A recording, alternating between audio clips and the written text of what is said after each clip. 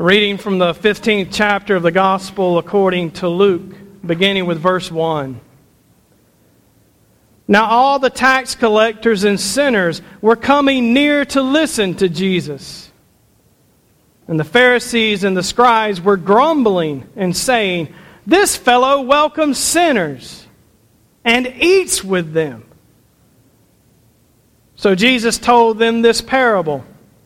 Which one of you, having 100 sheep and losing one of them, does not leave the 99 in the wilderness and go after the one that is lost until he finds it?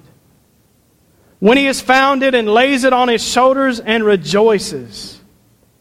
And when he comes home, he calls together his friends and neighbors, saying to them, "Rejoice with me, for I have found my sheep that was lost." Just so I tell you, there will be more joy in heaven over one sinner who repents, over 99 righteous persons who need no repentance. Or what woman, having 10 silver coins, if she loses one of them, does not light a lamp, sweep the house, and search carefully until she finds it? When she has found it, she calls together her friends and neighbors, saying, "Rejoice with me, for I have found the coin that I had lost." Just so I tell you, there is joy in the presence of the angels of God over one sinner who repents. The word of God for the people of God. Thanks be to God. Every once in a while, a small child will say something so obviously brilliant that adult witnesses around the child will look at each other and say, "Out of the mouths of babes." Right? You ever had that experience?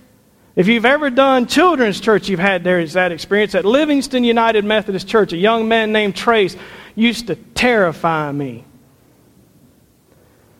Because I never knew what he was going to ask or say, and sometimes I would just look at them and tell the church, "That's better than what I had. Listen to him." And when I went back for homecoming a few years, the pastor asked me if I wanted to do children's church. I said, "Nope." And he said, "Why not?" I said, "Because Trace might ask me a hard question." He said, "Trace never talks now." And I said, "It's not right." Out of the mouths of babes. That's an idiom born from Psalm 8 and from Matthew 21. In verse 16 of chapter 21, the people around Jesus are grumbling again and being critical of the little children who were dancing and singing in the temple. We would never do that, right? But they were upset because little children were singing and dancing and singing about Jesus in the temple of God. How dare they? And Jesus said to them, "Have you never read, out of the mouths of infants and nursing babies, you have prepared praise for yourself?" Today, we get to hear some of that praise, some of the best words ever spoken, some of the best news ever spoken, not out of the mouths of babes, but out of the mouths of old grumblers. Why y'all laughing? Y'all know some old grumblers? Which is pretty amazing. Because, usually people who spend their time grumbling are basically wasting breath, aren't they? But these scribes and Pharisees, in their rush and their want to demean and incriminate Jesus, announced some of the greatest news ever. Well, really, just ever. It is the greatest news ever announced. Luke writes that tax collectors and sinners were coming near to Jesus. Now, we may not all be tax collectors. I got in trouble one time using this parable because I actually had a tax collector in my church. I couldn't figure out why she was squirming, and then I remembered she worked for the IRS. We may not all be tax collectors, but I would risk saying that it's unlikely we all made it through the week having committed no sin. I'd risk saying that we are all, to some degree, sinners. Now, I threw that to some degree in there to keep you from being mad at me. Because if I call you a sinner in church and you get mad at me, you're sinning again according to Jesus, right? Because you're angry at your brother. So I guess if you hadn't sinned until I called you a sinner and then you got angry and looked at me and said, "I'm mad at him," well, join the club. So we've sufficiently proven we're all sinners here today. Don't you agree, church? I don't think we can get away with claiming that we have no sin in our life. So that means that the great news spoken that day by those Pharisees and those scribes is for us just as it was for those tax collectors and sinners who were coming near to Jesus. So what was it? What is the great news that they grumbled under their breath? What is the great news that came out of the mouth of complainers? What good news is there for us sinners today? Out of the mouths of grumblers, we hear this: this man welcomes sinners. Would you say that with me? This man welcomes sinners. Let's do it again, but louder. This man welcomes sinners. Which, I don't know if you caught that or not, that means Jesus welcomes us.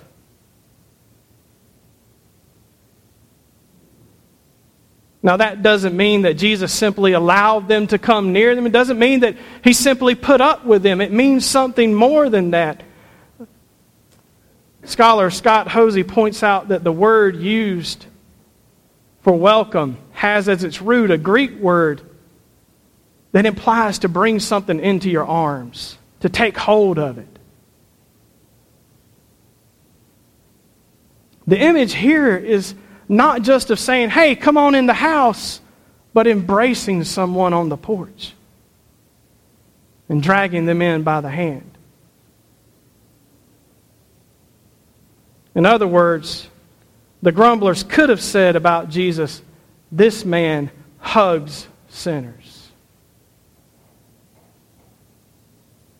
They mean it to be a charge, an insult, a statement of indignance. They want everybody to go, oh! They seem appalled, wondering how anyone could receive a sinner, much less welcome them, much less touch them, much less let them sit at His feet and listen to Him. This man hugs sinners. That's what amazing grace is. It's words of hope, and they come to us out of the mouths of grumblers. I'm reminded of the Apostle Paul's words to the church at Corinth. He wrote to them, God in Christ was reconciling the world to Himself, no longer counting people's sins against them. The Pharisees and the scribes are upset, and they grumble. And I wonder, is that because they saw Jesus offering to sinners signs of reconciliation and love? Welcoming them, touching them, hugging them. It made them angry. Reconciliation and love. That's what Jesus' parables of the lost sheep and lost coin point to. They are Jesus' confirmation of the grumbler's charge against Him. They are His way of saying, dang right, I welcome sinners and I eat with them too.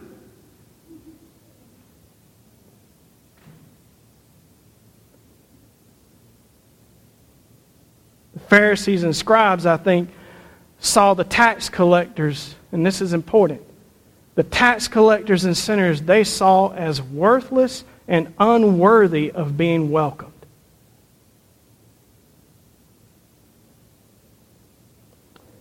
A pastor named Philip McClarty tells a story that he takes from William Barclay about a young doctor who was backpacking across Europe. He traveled for several weeks, much of it by foot. And so from his outside appearances, he very much looked like a bum. He hadn't shaved, his hair was long as matted, his clothes were dirty and worn, and for some reason he became seriously ill. A couple of strangers found him lying half-conscious by the side of the road and took him to a hospital. The attending physicians examined him and just shook their heads. One looked at the other and whispered to the other in Latin, "What a worthless person. We'd do him a favor just to let him die." The young doctor lying on the table understood every word they said. He looked up and replied to them in Latin, "Never call a man worthless for whom Christ has died." Worthless, undeserving, lost to dignity, lost to respect, better off dead. Our world is still that cold. Our world is still that heartless. Perhaps that's how the Pharisees saw the tax collectors and sinners, worthless. These people that Jesus was being so radical and bold as to welcome them. Maybe even to touch them in scandal of all scandals, possibly even to hug them. As dirty as they were. Jesus welcomed sinners. Jesus still welcomes sinners. Why? Because Jesus is in touch with the radical and relentless love of the Father who sent him. To cement that point, Jesus tells parables of a lost sheep and a lost coin because Jesus was searching, seeking, finding even those whom the righteous grumblers themselves believed were beyond the desire of God. They weren't worth helping. God didn't want them. Look at them. Look at what they are. Look how dirty they are. God doesn't want them. Don't let them touch you, Jesus.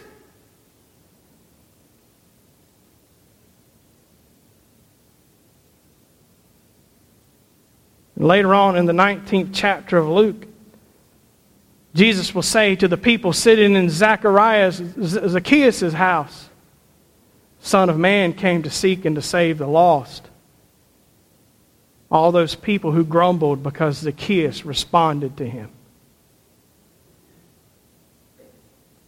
The result of Jesus' parables is not grumbling but joy. When the shepherd finds the sheep, he rejoices. When the woman finds the coin, she rejoices. I wonder, how did the tax collectors and sinners feel when Jesus not only refused to turn them away like the Pharisees did, but when he welcomed them, when he touched them, when possibly even hugged them? When everyone else thought it was proper to hate them. Maybe they felt the way we feel when one of Jesus' disciples love us, when we feel unlovable, when we feel lost, when we feel hurt, when we feel despondent, when we feel like the world is sat upon our neck. Maybe they feel the way we feel when people draw beside us in our time of deepest hurt and remind us that Christ is with us. I suspect they felt peace. It's in those moments that we feel Jesus' welcome, centered in the radical and relentless love of God. And we learn then that God will not give up on us. God will look for us until we are found in every circumstance of our life, pulling away the rug, sweeping the corners, looking everywhere for us. God will not quit. It's in the loving embrace of one who follows Christ that we feel that joy of God. But to the Pharisees and the scribes, Jesus said, "Which one of you, you righteous grumblers, which one of you, having 100 sheep and losing one of them, does not leave the 99 in wilderness and go after the one that is lost?" I suspect the answer Jesus is implying is that none of them would have.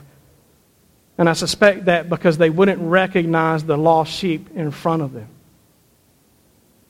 The lost sheep of God's own flock, those they had been called to have charge over and to teach the ways of God. They saw them as worthless. They wouldn't even recognize God's own sheep in front of them.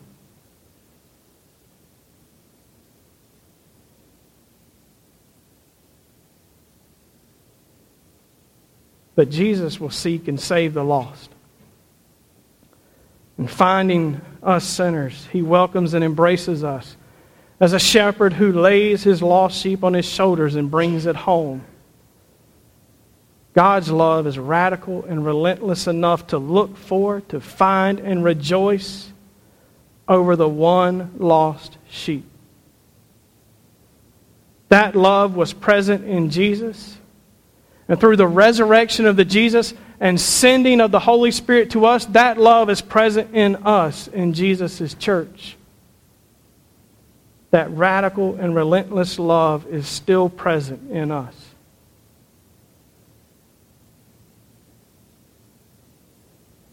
The Lord be with you.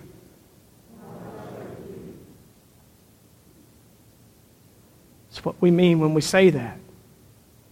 When we acknowledge that Christ is present, we acknowledge that the radical and relentless love of God is with us. That the risen Christ is with us. That the risen Christ is with us, searching and seeking for us and for our neighbors and for all those who hurt. For all of those that the world has looked at and said they're not worth saving. Let them go off into death. It's their fault. They didn't plan for their life. Let their own deal with them. Can you imagine Jesus saying that day? Can you imagine the words of today's political rhetoric on the lips of our Lord? Can you imagine Jesus saying anything our candidates say today about people who hurt and are lost in the world? Can you imagine that? Can you imagine Jesus saying, just bomb the hell out of them, they don't matter? Can you hear your Lord saying that? Does that sound like one who leaves the 99 and goes and finds the lost? No, it doesn't, does it? But you're here today because Jesus came and found you. And you didn't deserve it. But He did it anyway. Because God's love is radical and relentless. Today we might have come here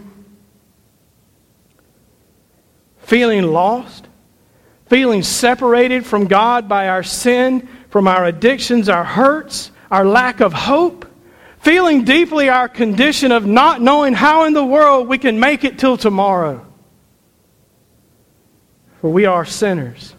But out of the mouths of grumblers, out of those who had the audacity to look at children of God and say they don't matter, out of their mouths came the greatest news ever spoken. Jesus welcomes the worthless. In Jesus Christ, the blessed Trinity seeks us, finds us, and welcomes us back into the fold of God. In Christ, God is reconciling us to God's self. The Pharisees and the scribes were more interested in judging the worthless than seeing the joy of God over the worthless finding life.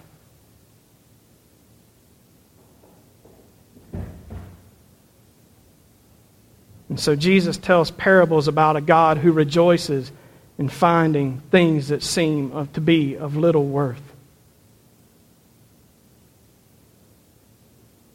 These stories are about a God who always and relentlessly searches for us, even us sinners. That same God welcomes us, embraces over us, rejoices with us, and through these stories of Jesus, dares us to say that someone else is not deserving of being found. How could we possibly ever think that? Perhaps you came here today feeling a little lost. Like a sheep nibbling away at the grass in front of you. You nibbled at the world until one day you looked up and you realized that you were separated, that you were discombobulated and out of place. And perhaps you found yourself filled with feelings of panic, of remorse, of anger, sorrow, confusion, hurt, hatred, or even worthlessness. If that's the case, I have good news for you. God in Christ has met you here today. Come to find you. It's easy to find ourselves feeling lost. It's easy to find ourselves feeling worthless. It's easy to find ourselves providing ample evidence that we are indeed sinners. But out of the mouths of those crotchety old grumblers today comes for us sinners these blessed words. This fellow welcomes sinners. Which means Christ welcomes me. And for that, I am so thankful. And dear ones, it means that Christ welcomes you. He comes today to find us. Let us run into His arms.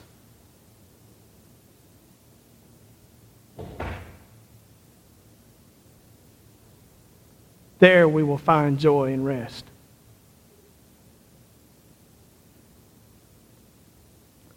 In the name of the Father, the Son, and the Holy Spirit, amen.